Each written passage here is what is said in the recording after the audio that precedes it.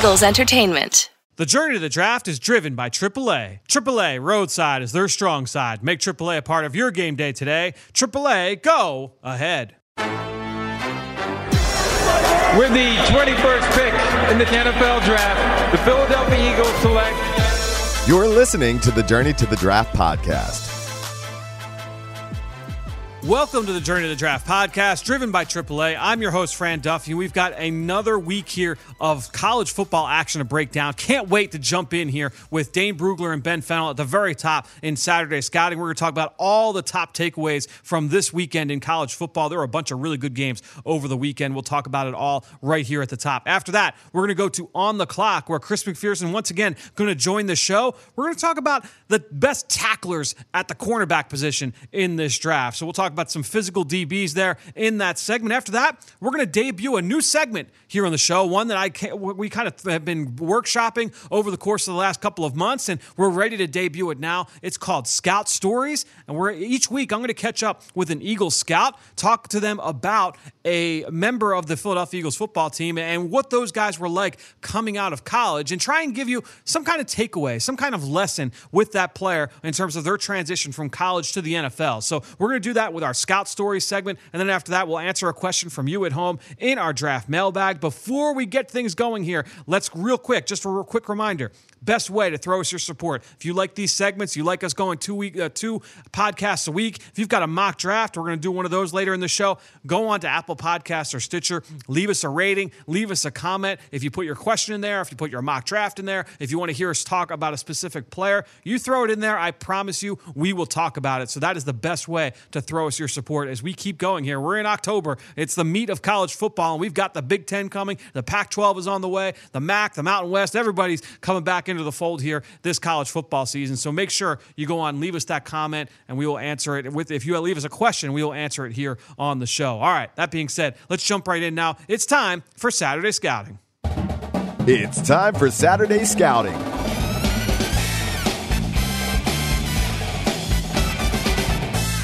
Well, let's get things going here at the top, and we're going to give out our game balls in a second. Obviously, the big news, I would say, in college football, Oklahoma goes down for the second week in a row. They lose to two unranked opponents in consecutive weeks, so they are outside the top 25 for the first time in a long time. Kevin Sumlin, the head coach of Arizona, announced right before recording that he has tested positive for COVID-19. Bobby Bowden, legendary head coach of Florida State, he has also tested positive for COVID-19. So, prayers out to both those guys and their families. Hopefully, everyone can stay safe and stay healthy as college football continues going on. And we're going to get some good news here in terms of more teams returning to the field. We got the Big Ten right around the corner. We're just a couple weeks away. But guys, let's talk about this week's action and who gets our game ball. Ben, I'm going to let you kick things off here for us. Who gets your game ball from this past weekend from the games that you watched? Well, it was under one of my matchups to watch. I wanted to see Chaz Surratt against Boston College, that big offensive line, full of NFL prospects, Zion Johnson, Alec Lindstrom, Ben Petrula at right guard. You have Coach Vrabel's son at right tackle, Tyler Vrabel. I think he's only a sophomore, but he'll probably end up being an NFL prospect. UNC is now 2-0, up to number 8 in the nation after beating Boston College. Chaz Surratt everywhere, though. 9 QB pressures, 5 QB hits, 8 tackles, a TFL, a pass breakup. BC only ran for 40 yards. I thought he was all over the place, especially on third down, just being that kind of sub-rusher, tackling that underneath zone. He plays Virginia Tech this week, number 19, one of the few first-ranked games. Really impressed with Chaz Surratt. He's played 140-something snaps in his 2 games as well, not coming off the field. He's reminding me more and more of Bobby Wagner coming out of Utah State a few years ago. I'm interested, Ben. What are the negatives with Surratt? Because I'm with you. This dude, he's an NFL caliber athlete. He's well built. He's got some length. High volume tackler, has the versatility to be a 3-down player.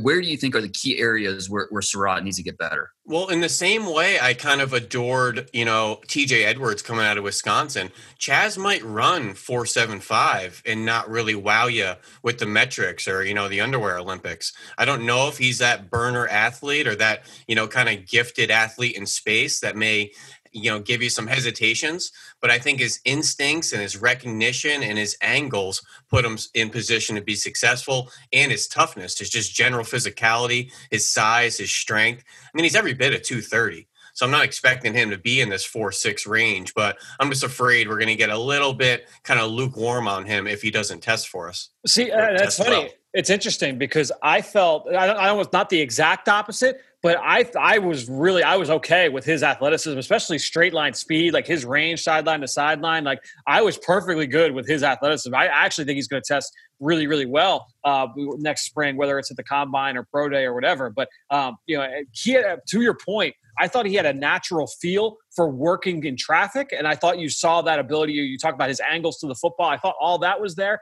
He was just, in my opinion, like a step slow to kind of key and diagnose. I thought misdirection in the backfield kind of got him every once in a while.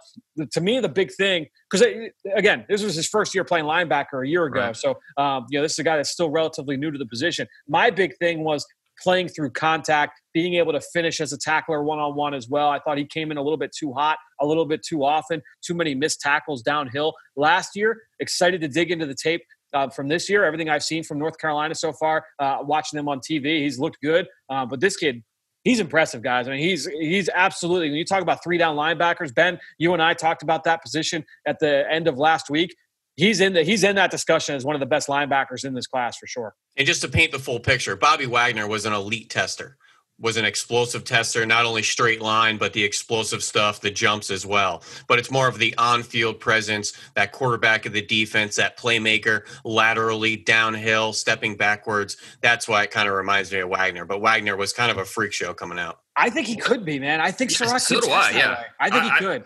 That sack he had against Boston College, that closing burst that he showed, I do think he might not be Wagner, but I do think he's going to test fairly well. I think he's an NFL caliber athlete. Just really impressed with him. So I maybe put too much value in some of the roles that get put in college. That on third down in the ACC, you're up there near the line of scrimmage. You're that sub rusher, not being used in space, not turning and running, not getting matched up outside the numbers against tight ends. It tells me a little bit that's how their college staff feels about them. How's an NFL staff going to feel? It's a little bit of that aesthetic going into it as well. I felt that that was more of a, hey, like you're new to the position. Let's just cut you loose. Let's just let you go after go quarterback hunting, that kind of thing. He's an excellent blitzer. That's why I actually I wrote down Anthony Barr watching him because kind of in that usage, like he's kind of got that similar build. He's kind of long and lean, but also third down. Hey, let's get him going after the quarterback. I wrote down Drew Tranquill as well from when he was coming out of Notre Dame. I think he's got a kind of similar build and similar athletic skill set, but he's a really, really impressive player. Dane, let's transition to yours. Who's your game ball this week? So I went with Zach Wilson, quarterback, BYU. Through 3 games, this guy's completing 85% of his passes. 85%. He has almost as many touchdowns this year, 11, as he does incompletions, 12. That's ridiculous. And look, I understand Navy, Troy, Louisiana Tech, not exactly SEC-level defenses here, but 85%, that's tough to do against anyone. And so Friday night against Louisiana Tech, that's as good as you're going to see. Wilson, 24 for 26, 325 yards, 2 touchdowns, no interceptions. And he wasn't just tossing, simple slants and screens. He's making NFL-level throws out there. Wilson's really interesting because I really liked him as a freshman, and then it seemed like he took a slight step back last year as a sophomore. I know he wasn't 100% healthy, and so that contributed to that last season. So I gave him a draftable grade over the summer, even though he wasn't at his best last year, and he looks even better this year. BYU, they've got that makeshift 10-game schedule this year. But if this keeps up, he's going to have a tough NFL decision to make after the season. He's only a junior, so it's going to be interesting to watch. Ben, is this the Mormon Manziel? It is. You brought him up last year, yeah. Well, I did 2 games of his back-to-back last year. He beat Tennessee at Tennessee in overtime, comes back and beats USC the very next week. Was he hurt at all? Was there – because I felt like there was some injury stuff with him because he looked good, really good as a freshman. Then last year just seemed up and down for him. Yeah, I'm not sure if he was dealing with something in the games that I did. I know he runs around a ton and, occasionally has the high ankle sprain and some lower body stuff. But really impressive this year considering his senior tight end, Matt Bushman, is not there for him. Yep. They've already had some movement on the offensive line. The Notre Dame transfer, Tristan Hodge, played week 1, looked great. Now he's out for COVID. Now they have some other really intriguing offensive linemen that I think are NFL-type players, but just obviously not tons of weapons on the outside. Really impressive what he's doing. I think he's a really good mix of arm strength and athleticism. I hate to go to that Mormon Manziel kind of moniker that's caught fire, but that really is kind of what he looks like right now. I have not studied him at all, so I have like no feeling, and I haven't really watched any BYU. I think outside of that game that you did last year, the second game that you did, Ben, I haven't watched BYU on TV at all.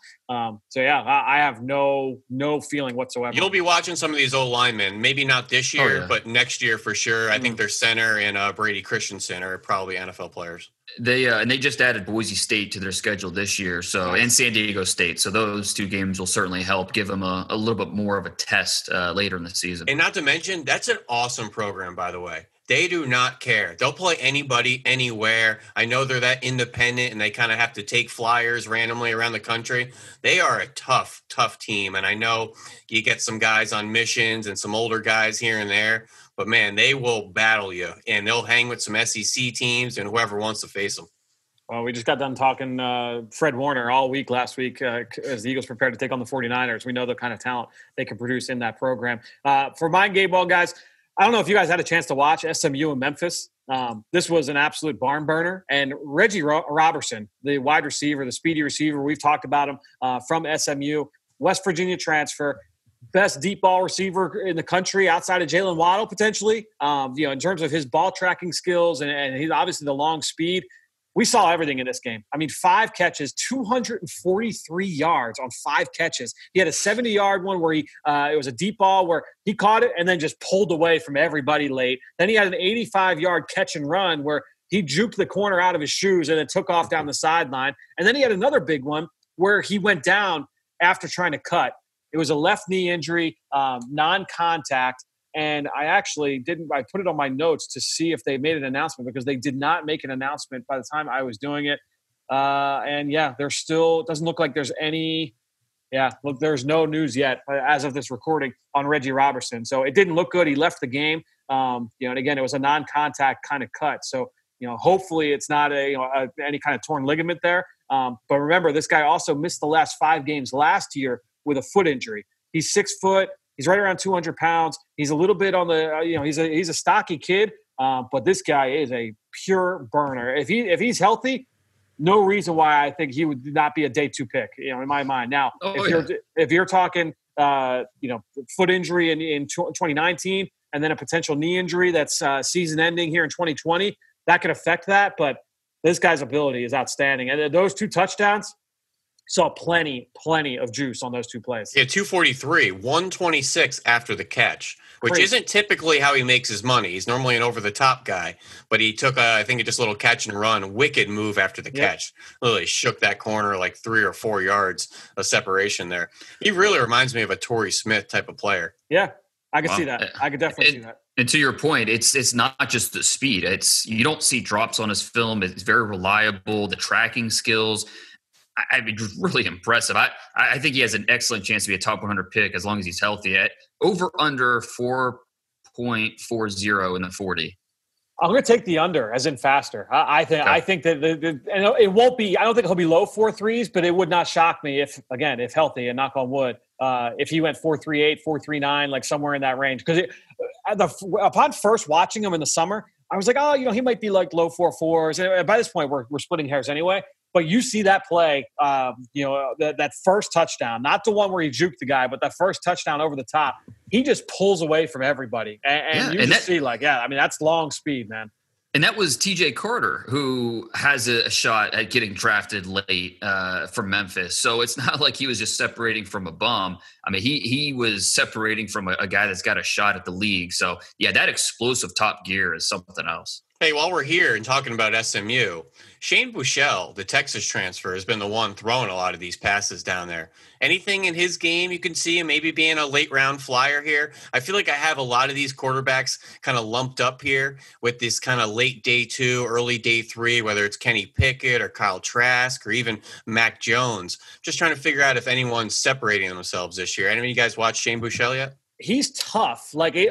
Just watching him on TV, like his toughness as a runner and in the pocket stood out to me. I have not done a deep dive on him yet. So everything that I've seen is kind of like surface level. I know he's small. He's like 6'1", 205. He has that Nick Mullins kind of look and feel to him, but looks like he sees the field pretty well and can really anticipate and put it out there when he needs to. We obviously just saw Brett Rippon win a game for the Broncos last Thursday. Similar type of height, weight, speed, arm strength type of prospect. Yeah, started his career at Texas as well for those for the listeners at home. Really mobile athlete. Yeah, my big issue with him is just I want to get him outside that SMU offense. It's just so many quick, predetermined throws. And when it's not there, that first design throw, he really feels the heat and he speeds up his decisions, throws off his accuracy. It really starts to clam up when the pocket closes in. So for Buechele, it's going to be really important for him to go to the Shrine Game or the Senior Bowl and show what he can do down there. But nice little three-headed attack with Roberson, Buechele, and Ulysses Bentley, who we've mentioned a couple times here as well. Yeah, and Bentley should be seeing more reps too because the kid ahead of him, McDaniel, got hurt in this game. So expect to hear more of Bentley here in the future. All right, let's get to our one-play takeaway. One play that stood out most from the weekend, and Dane, we'll go to you first because I know the guy that you want to talk about is maybe one of the most highly anticipated games of the weekend, and that's North Dakota State quarterback Trey Lance. Yeah, I bought ESPN Plus just for this game. That will be expensive. Nice. That's $6. So yeah, much anticipated. It's a one-game showcase for Trey Lance. It's so strange because you're getting ready. It's like you're getting ready for the season opener and the season finale at one time, and it's so many emotions had to be going through these kids' minds and everything. So just a really strange atmosphere. There was obvious rust for Lance as a passer. He finished 15 of 30, 149 yards, 2 touchdowns. Looked great as a rusher. He led the team with 15 carries, 143 yards, 2 touchdowns. So 4 total touchdowns in the game. Lance said it's the biggest he's ever been. He's really worked on developing his body. He looks like a solid 225, if not more. But yet the speed hasn't suffered either. So really impressive, him as a runner and just moving around. Now, as a passer, touch, accuracy, really up and down over the first 3 quarters. But the fourth quarter, that's what I want to talk about. He looked like he really settled in by the fourth quarter, and that's when he played his best.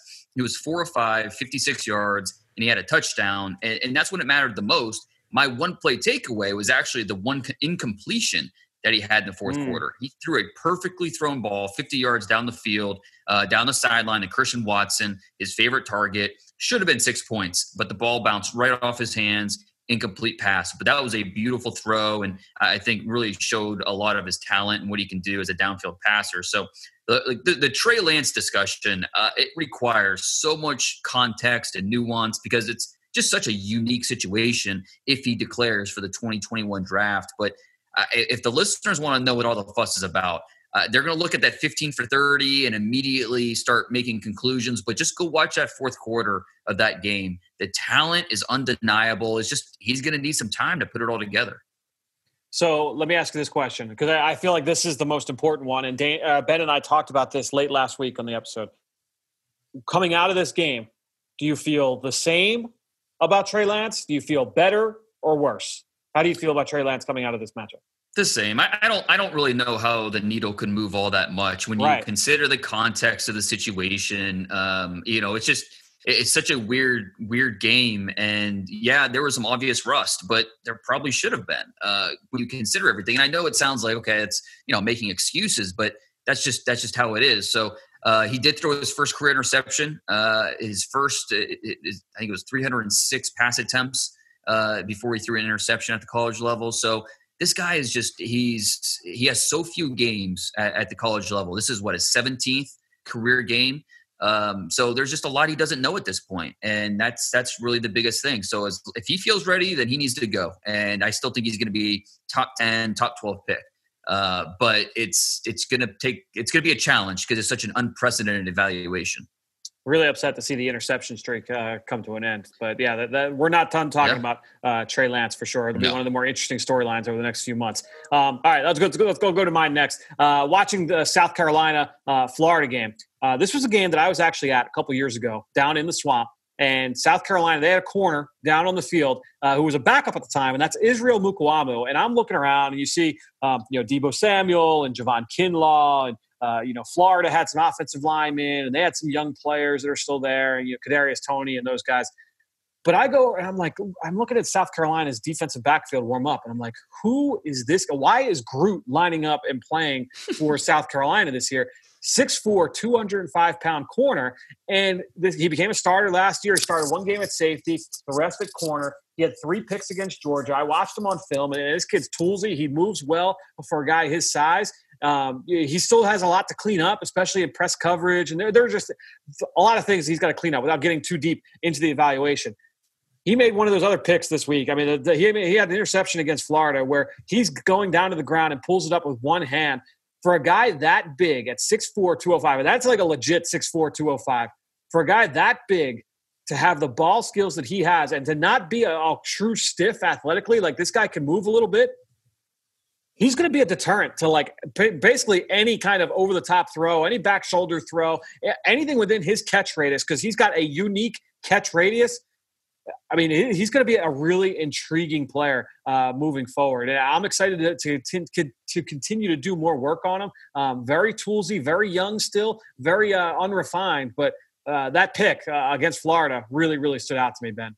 You're 6'4", 205. How'd you even end up on the defensive side? I feel like you had one bad day on the jugs machine and the receiver coach just said, DB room now. Right. Well, especially with those hands. Like, I literally, like, you know, and he had 4 picks last year. 3 of them came in one game. But that one game was against number 1 team in the country, Georgia, that they upset. And you have to remember Kinlaw was up Jake Fromm's butt on a lot of those picks, and some of them were gimmies. But you saw the length, you saw the ball skills for sure. No question. And I was really impressed with him as a tackler too. You know, he's pretty good tackler for the position. And using that length, he can settle his feet. But yeah, just having that size immediately allows him to corral ball carriers like it's nothing. Any of those names yesterday tickle your fancy there, Fran? Whether it's Keith McGill or Stanley Jean-Baptiste or maybe Josh Harvey Clemens? Yeah, Ben, just give listeners a look inside. I tell these guys, I'm going to pick Israel Mukuamu, and Ben's giving me all kinds of guff, comparing to these guys. I think he actually does move better than Jean-Baptiste, who I believe he went second round, I believe, to the Saints, right?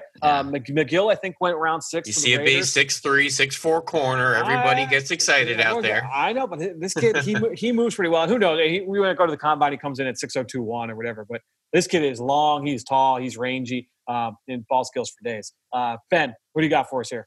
All right, so full disclosure, I needed a reason to talk about this kid. He dominated the game against Baylor. That's West Virginia defensive tackle Darius Stills. I don't have a great one play because he dominated the whole day. He had 3 sacks, a bunch of run stuffs. He had a really nice sack on a stunt where he slow played it. Then you saw the bend, the burst around the corner, the closing speed where he just tripped up the quarterback and he had to kind of chase him outside the pocket.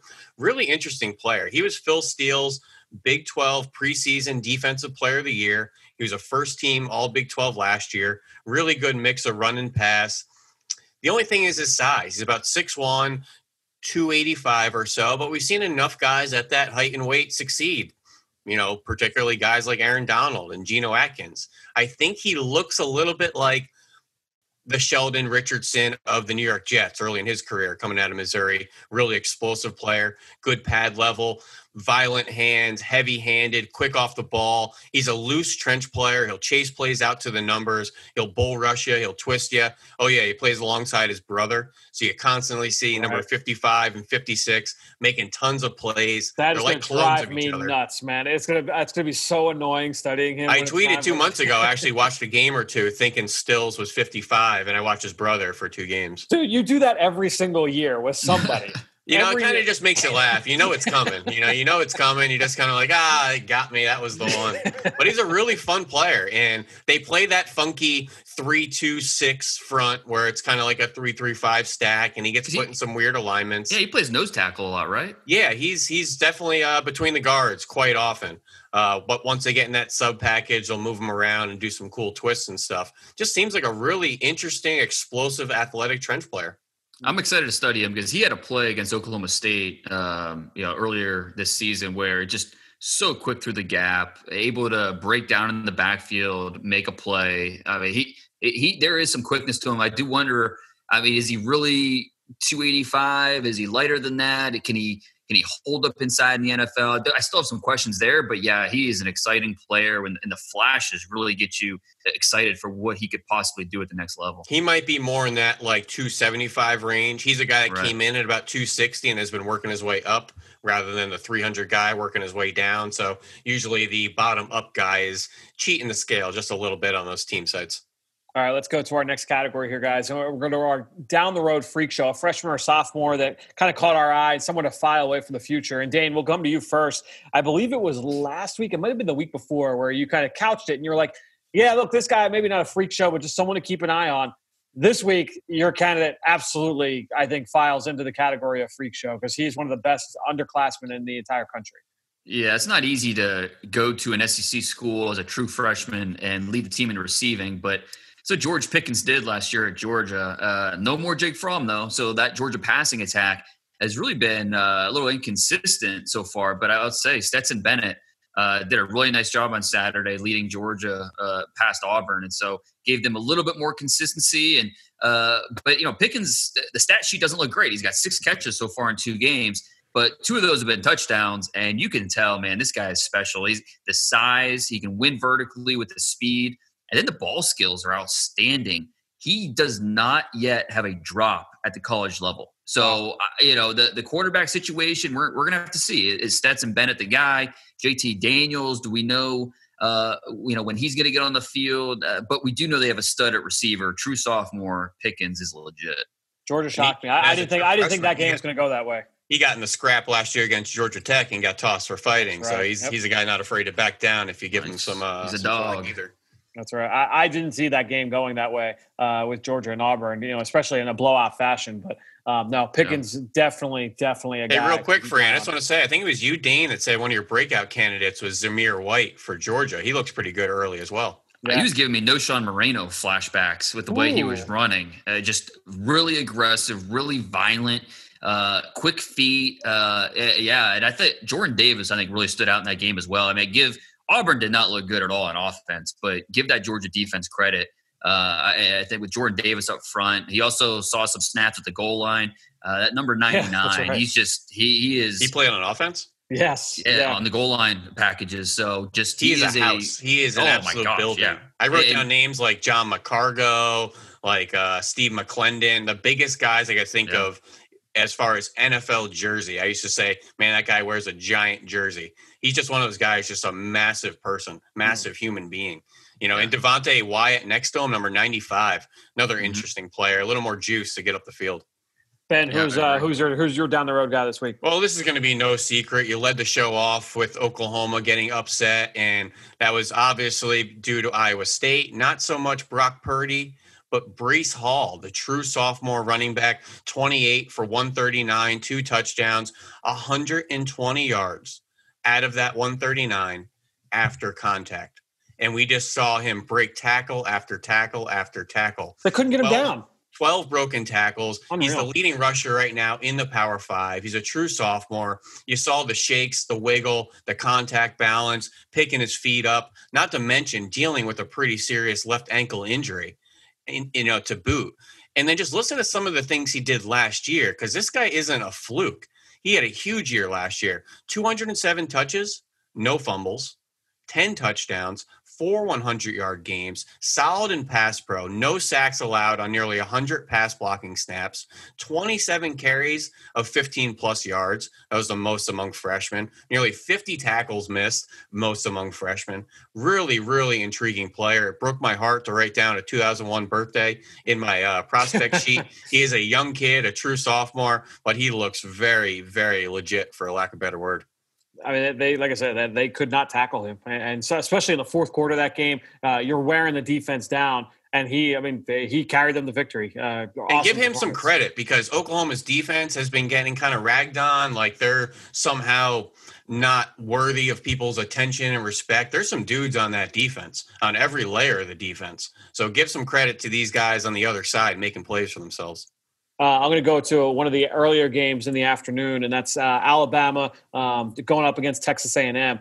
John Mechie, I think a lot of people, we knew about Devontae Smith, we knew about Jalen Waddle. We said, all right, these are the guys that, these are the guys that we can count on to be the receivers here for Mac Jones. Who's going to step up? Who's going to be next year's Devontae Smith and Jalen Waddle? John Mechie comes out, 5 catches, 181, 2 touchdowns in this game. Opening touchdown to put them up 7-0. That was like 70-plus yards. He showed the speed to pull away from the defense there. He made another leaping catch downfield to set up a Najee Harris touchdown to set them up for 14-0. And then he runs a post route late. It was a perfect play call, Ben. It was a quarters beater, like picture perfect. You had the inside route, and he ran the deep route against the outside leverage corner and took it to the house for a long touchdown. Again, 5 catches, over 180 yards, led the team in receiving, 2 scores through the air. John Mechie, true sophomore, not eligible for this year, but a guy certainly we will be talking about in the coming years. I know he's from Canada, and there was a Youth Canada team that blew the doors off of the U.S. team. It was like an under-16 team. And I wonder if he was on it because Chuba Hubbard was the star for Canada. And I wonder if Mechie was also a receiver for that Canadian team. Same kind of age. Canada, they're just churning out guys every year. They had the Oklahoma D tackle last year as well. Yeah, Neville Gallimore. Neville Gallimore. Yeah, they Chase Claypool. It's a great one. Yeah, they're turning out some candidates up north. All right, let's go to our film room recap. Dane, I'll go to you first here. So I went with Kerry Vincent, who, with him opting out, I finished his report pre-combine, and I don't know. I thought I'd like him more because, you're talking about a nickel corner who played a little safety. The coaches really were flexible with how they used him. Seemed like they added more and more to his plate, which is usually a good sign. Plays both man, zone.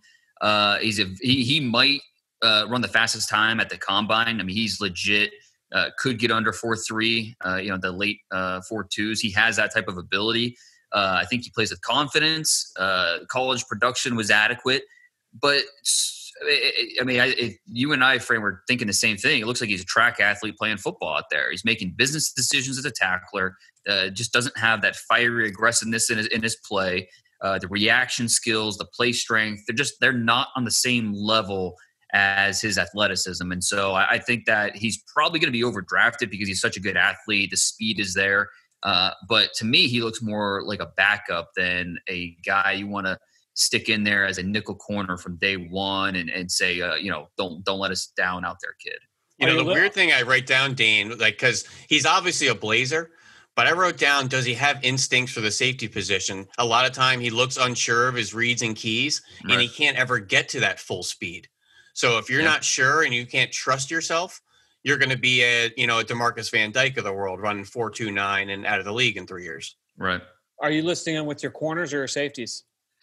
Corner, just because the size, I have a hard time listing him as, a safety that's 180 pounds. So he'll be a corner, but he's, a nickel corner who has got a lot of question marks. So I think the best case scenario is like a Ladarius Webb style of career, being that really undersized guy at a nickel state or wherever he came from, was that corner and kind of that free safety hybrid.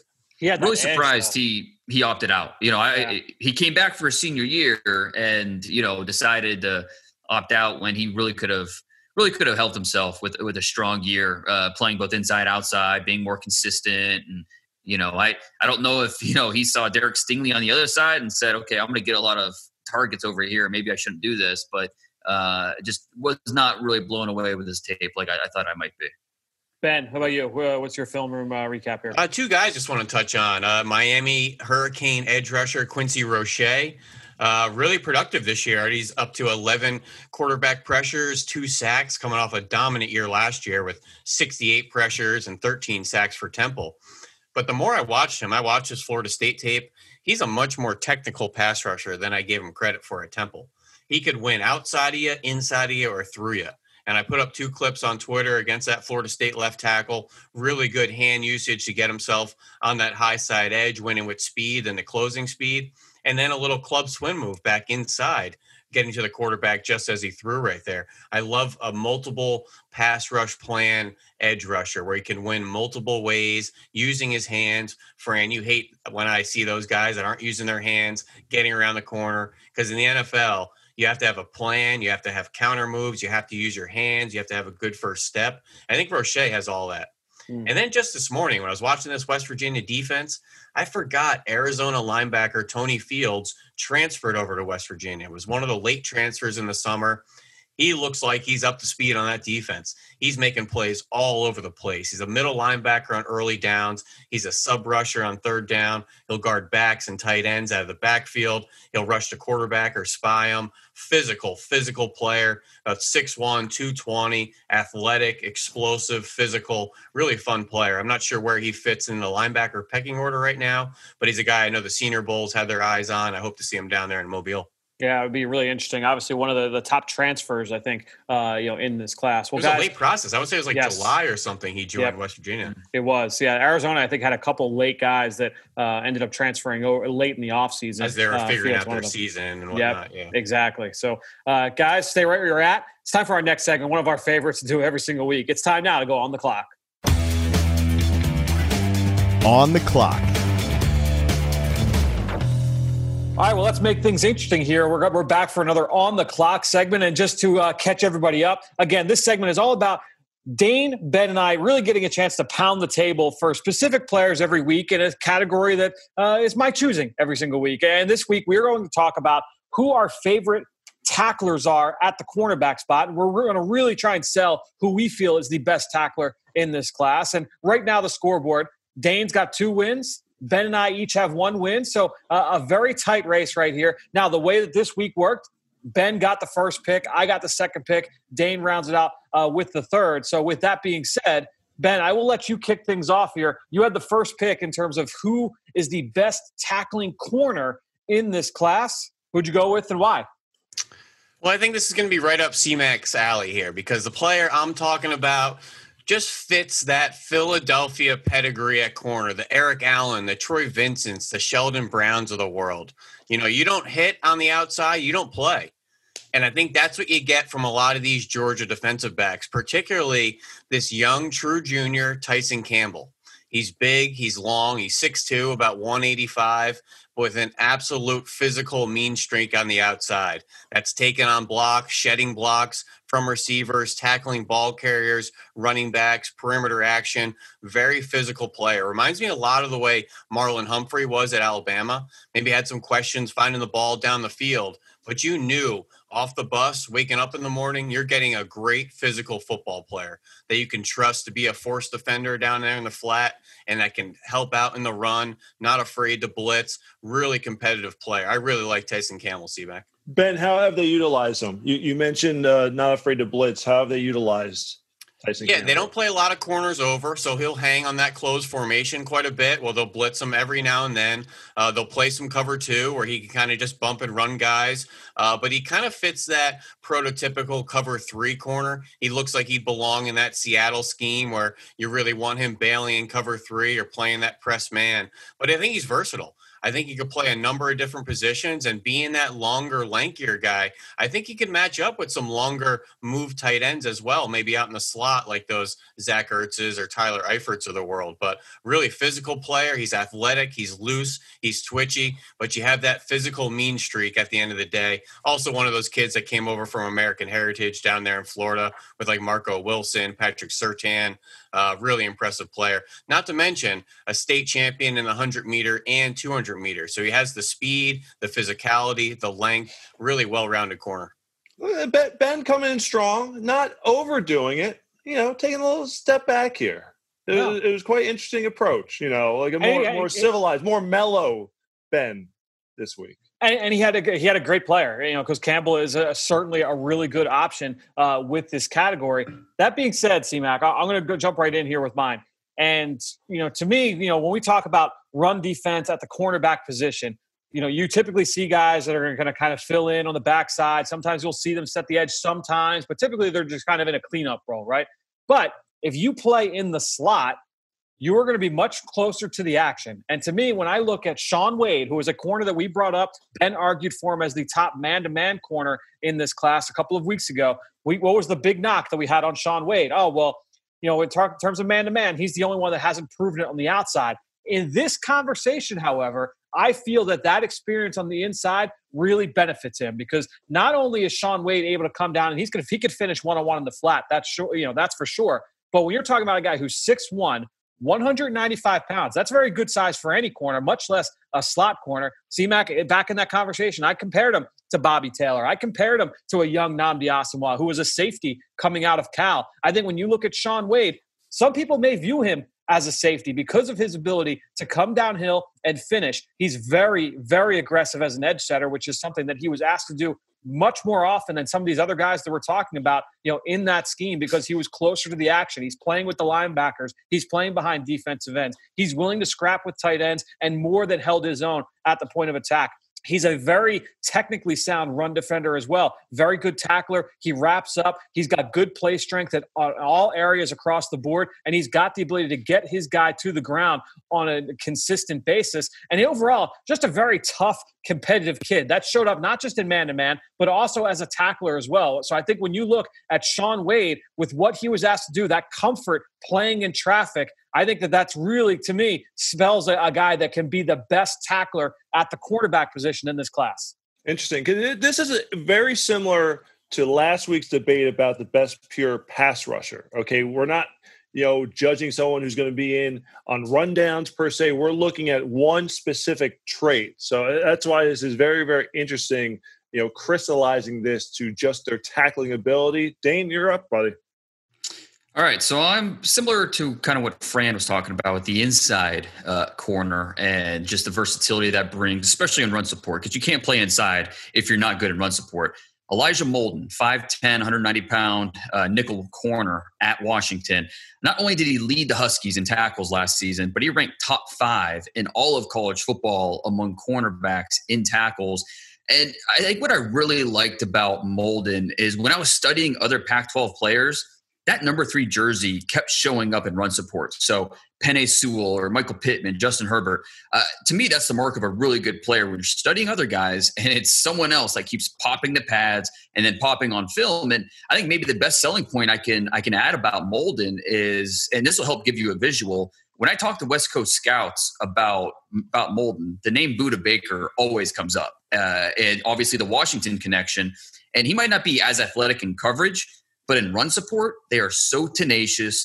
Tackling, it's not just about striking or wrapping, which you can do both those things, but it's about putting yourself in position to make the stop. And that's how Molden is like Baker. They're both incredibly eager, but they also had that unique skill where they can give blockers the slip and arrive at the ball ahead of schedule. It's like he's a chess player. He's looking past what's immediately in front of him and making plays a few moves ahead. So not only does the tape show that, but so does the analytics. According to PFF, Molden led all cornerbacks in tackles for a loss or no gain last season with 12. So if you're looking for a corner that you can rely on and run support, the tape and the metrics both agree Molden's your guy.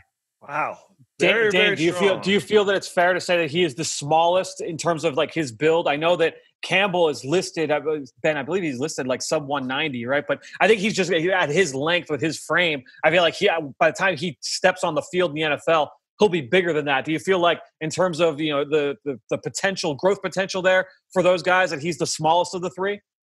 Of the 3, no doubt. Tyson Campbell, he's got size. Wade's, solid 6 foot, just over 200 pounds. So, yeah, Molden does not have the size of those guys, but that's why I really hit on his ability to slip tacklers. You can throw in the Penei Sewell tape, and his ability to just avoid him and make a stop really stood out. So because he has that specialized skill, I think some scouts are going to point to a guy like Budda Baker, who also doesn't have the size, and show how they can get it done, and Molden could do just that. C-Mac, you want a kid from Oregon, you want a kid from North Florida, or do you want a kid from South Florida where they're just built a little different? That swagger waking up in the morning, just a little different, especially at defensive back. I'm just saying. I noticed that, you guys didn't give any tackle numbers or, my guy's top 5 in the college football. I'm actually giving. I don't like to get caught up in playtime and participation because it's a bit of a rotational secondary out there in Georgia. So Tyson Campbell has not been on the field as much as Shaun Wade and Elijah Molden, full disclosure. And that's because they're just running at Molden. They're running away from Shaun Wade. They're trying to keep the ball away from him as much as possible. Well played. This is a good one. This is a real good one. Ben makes a great comparison with Sheldon Brown. Okay, I always think about being in the Superdome in New Orleans for that playoff game in 2006. Fran, I know you love your feisty physical corners, so certainly have the very, very good draw there with Shaun Wade. And Dane's got the numbers there with Elijah Molden. So, I'm going to go, let's see. This is a real toss-up. I could be lean and pull in any direction. Dane, I'm going to give you the win here, okay? Yes. I would say between, playing in the slot, playing close to the line of scrimmage, bringing the numbers to the table, the Budda Baker comparison there. It was a good, compelling case. Now, here's a question I'll ask you this, Dane. Okay. Would you have gone with Molden if you had the number one pick? Well, honestly, it was funny because we talked. Truth serum time. No. We talked about doing DB, and then it got switched to corner. And so by the time it was my pick, the first name that came to mind was Molden because he is that nickel. Yeah, he plays inside, so he sees a lot of opportunities in run support, and he doesn't let you down. So, but I'm being totally serious about his ability to avoid tackles. It's really impressive and something that really shows up. So, Molden, I don't know if I can. I think Shaun Wade's a pretty good tackler, but if I had my choice, number one pick, I do think Molden would have been my pick. In full disclosure, C-Mac, I had the first pick finally. I was very excited, but you know how it goes with me. First pick, of course, I'm going to change the rules. It was supposed to be all defensive backs. And then I was wondering, how are we going to compare these little corners and these big safeties and these former receivers and big linebackers? Let's just stick with corner to keep it a little more focused for you. I like it. No, it was a good discussion. But you know me, I'm always trying to bend the rules and find out, which way to get a little leverage out there. And truth be told, too, I would have, if I had the first pick, I would have taken Tyson Campbell. Like his violence as a tackler is just he's fun to watch, like flat out. Like he is one of the most fun defensive backs to watch in this class. But this was a fun one because I feel like all three of these guys, like Dane, it was neck and neck for me between Shaun Wade and Elijah Molden. Once Ben picked Campbell, I really had a tough time picking who of this group that I really like, because there were a couple other guys like, I would have picked one of the Oregon kids as well. There's a couple in there that I feel really good about. In terms of for being a little lackluster on Shaun Wade, he's shown up as one of these contenders for best tackling corner, best slot corner, best press man corner. Yep, he's a well-rounded player, man. Oh, this was a fun one, guys.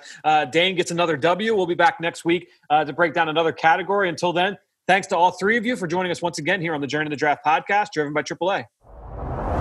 Well, great stuff there from C-Mac, from Dane, from Ben. Hope you guys have enjoyed that segment. We're having a lot of fun doing that segment each and every week. All right, I told you earlier we were going to debut a new series here on the Journey to the Draft podcast. It's called Scout Stories, and this week we're going to talk about Eagles defensive end Brandon Graham. He obviously came out a former first-round pick out of the University of Michigan. I talked with a guy who has been here with his Eagles personnel staff for a long time, and that's the Senior Director of College Scouting, Anthony Patch. He was here in the building when the Eagles drafted Brandon Graham back we're talking about over a decade ago. Brandon Graham has been a mainstay on this Eagles defense. Let's talk about what they saw from Brandon Graham when he was coming out of college on our Scout Stories. Pull up a seat. It's time for Scout Stories.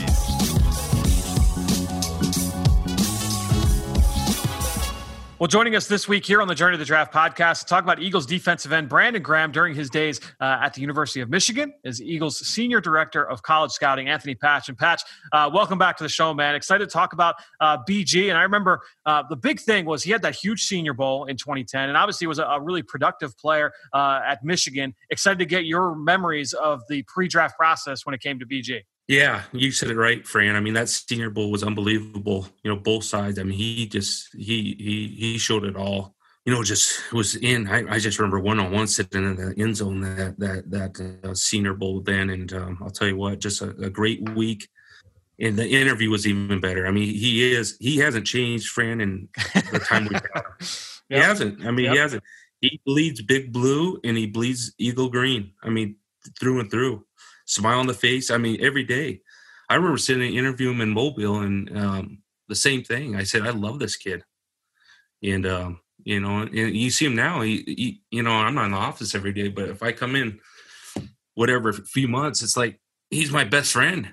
Big smile, and you say anything about Michigan, he's all fired up. And He's everything we asked for. Trent Cole, and I think we had Darren Howard at the time, kind of at the end of their careers, and we took and Brandon, and we talked to our staff, and he bleeds green, and he's what you want from effort, relentless, how you work and how you approach practice, games, and everything. He's a true example of him and Vinny Curry, of what we want, and guys, just effort and whatnot. Enjoying the game. He enjoys the game. He enjoys playing the game, and that's that's what we look for. And even to this day, what's he 10 years in now? 10 years, yeah. And so the thing that always stands out to me thinking about BG and his career has been like the mental toughness and the ability to kind of fight through adversity, because and he's talked about this. He's heard the noise from early in his career. Oh, he was a bust. The Eagles should have taken Earl Thomas. They should have done this. They should have done that. He was a backup. The Eagles go out and they sign Jason Babb, and they bring in Connor Barwin. You mentioned Darren Howard was here. Trent Cole was here. They draft Vinny Curry in the second round. And they had the change in system. They go from 4-3 to 3-4 and back. And BG outlasts all of it and played at such a consistently high level over the course of this, the last 7-8 years. To me, like, that's when you're talking about the off-field character traits you're looking for in those guys. Like, that's what you're looking for, right? Is those guys to be able to fight through that level of adversity and still be the same guy. Yeah, he's just 2 R words: resilient and relentless. He's just. Whatever was thrown his way early in his career there, I remember those times. But he pushed through, and, sure enough, your fourth quarter in Minnesota, and who makes the biggest play, when we need it, a stop, makes a big play. And, Lombardi is par and due. I mean, that second half, and you're just praying something happens, and he makes that play. And Derek scoops it up, and, he just, he comes through, whatever it is, I don't know, Fran, you said it all. And the Michigan, the background was, excellent what they spoke there. And, I'll tell you what, man, you don't get a bigger smile when you say Big Blue to that guy, though. That's all you have to say. And he'll grow even bigger, That's right. So he loves Michigan, and he bleeds Eagle green. So. Well, Patch, this was fun, man. Really appreciate you joining us once again to talk about Eagles defensive end Brandon Graham. Stay safe, stay healthy. We'll talk to you again soon, man. Been fun, Fran. Thank you. Before we continue with this episode, it's really important that I just talk to you guys about voting. In many states, this week is the deadline for registering to vote. Here in Pennsylvania, where I'm at right now, that date isn't until October 19th, so I still got some time. But in New Jersey, it's October 13th. That's a week from now. In Delaware, it's even less. That deadline is October 10th. You cannot register to vote at the polls on Election Day. You need to be registered beforehand. You need to check and make sure that wherever you live, whatever state you're in, that you are registered and you beat that deadline. If you need help with registering to vote, all you need to do is text EAGLES, EAGLES, to 26797. Again, that's EAGLES to the number 26797. And you can get registered to vote just like that. Once you register, then you can figure out what's the best method for you to vote. Whether you vote by mail, you vote early, you can go and vote early in person, which is happening all across the country right now, or you can vote in person on Election Day on November 3rd. But please, I've been saying this now on the show for a couple of weeks now, 100 million eligible voters did not participate in the general election 4 years ago. We need to fix that. Please do what you can to help lower that number. It is all of our civic duty to make sure that all of our voices are heard. Get out and vote on November 3rd. Now it's time to hear from you, the fans, in the Draft Mailbag. All right, well, like I said earlier, the best way to throw us your support is to go into Apple Podcasts or Stitcher, leave us a rating and leave us a comment. And I want to give a shout out to someone who did exactly that over the last couple of days, and that's CMart923, who left a 5-star review saying, "Hi, Fran, longtime listener and a huge fan of the draft. So wanted to share a mock draft that I did on the Draft Network. I made a few trades. He traded up in round 1. He traded back in round 2. Let's go through the picks here. He had the Eagles trading up to number 10 overall to take Virginia Tech cornerback Caleb Farley. In round 2, he's got the Eagles selecting tight end Brevin Jordan. Again, that was in a trade down, the athletic tight end from the Hurricanes. 3rd round, safety Andre Cisco from Syracuse. Round 4, you've got defensive end Victor Dimukeje. Round 4 after that, you've got Tyreek Smith, the pass rusher from Ohio State. And then the draft gets rounded out with Northwestern linebacker Patty Fisher and Louisville wide receiver Dez Fitzpatrick. He says that he went heavy in certain areas due to salary cap issues, and he projected a few of the moves that the Eagles could make in the offseason. Closed it by saying, please be critical of this mock draft in terms of player, fit with the Eagles, and where in the draft these players were selected. Thank you. So my overall takeaways, look, I said on this podcast many times, Caleb Farley, really, really intriguing player. And I feel like that range, 10th overall, that sounds about right. So I like the pick. I like the value. It makes sense in my mind. Would not shock me if Farley goes a little bit earlier than that. I don't see him falling too much further past that, even without playing it down here this fall. Obviously, he was one of the first player to opt out of college football action. But this kid is long. He is explosive. He is an easy moving athlete. The tools are all there for him to be a really, really effective man corner.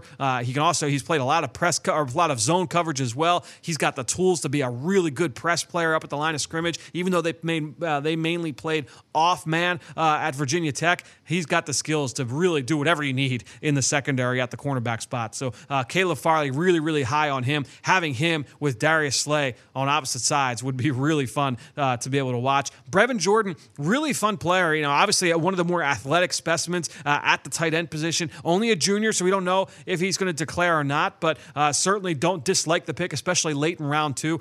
This is a guy who can be a matchup kind of nightmare in the NFL. You see the kind of things that, really, that's where the position's going, right? But you look at what Darren Waller has been for the Las Vegas Raiders over the last couple of years as a volume-heavy target, as a pass catcher. You look at what Jared Cook and Delaney Walker, and there are all kinds of guys that have that level of athleticism, even if they're a little bit on the smaller side for a tight end. What they can do in the passing game kind of outweighs that. Third round, Andre Cisco. Look, I've talked about him on the show.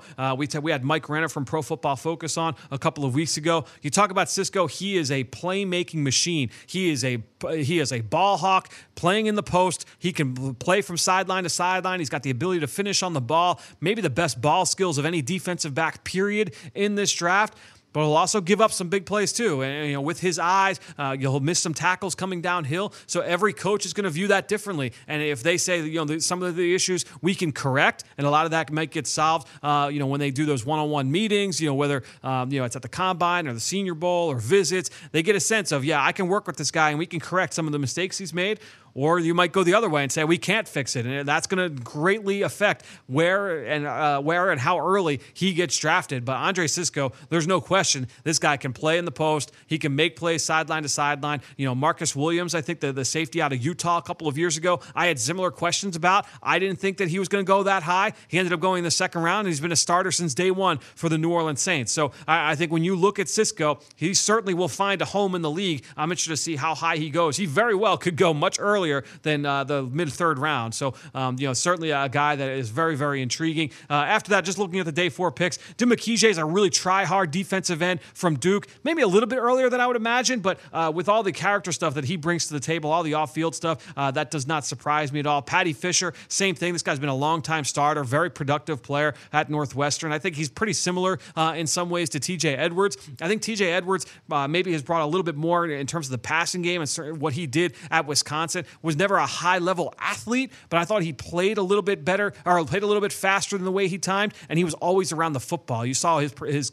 production in college, pass breakups, interceptions, things of that nature. He was always around the football, and haven't quite necessarily seen that with Patty Fisher as much. And then Dez Fitzpatrick, look, playing across from Tutu Atwell, he's continuing to still make big plays in that Louisville offense. So the Eagles continue to add some juice to that receiver room. So really good stuff there from CMart923. And again, if you've got a mock draft that you want us to talk about it, you go on to Apple Podcast page, you leave us a review with that mock draft in the comments section, you leave us a rating, we'll answer it right here on the show. And if you've got any other questions, throw it up there and we'll answer it right here in this segment. That being said, I think we'll wrap this one up. Really fun episode here of the Journey to the Draft podcast, driven by AAA. Hope you guys enjoyed their new Scout Story segment. We'll be doing that every single week here now on the show, once a week in our early episode of the week. So I hope you guys enjoyed that. Until then, we'll see you later this week. Ben Fennell will be back. We've got Ross Tucker will be back.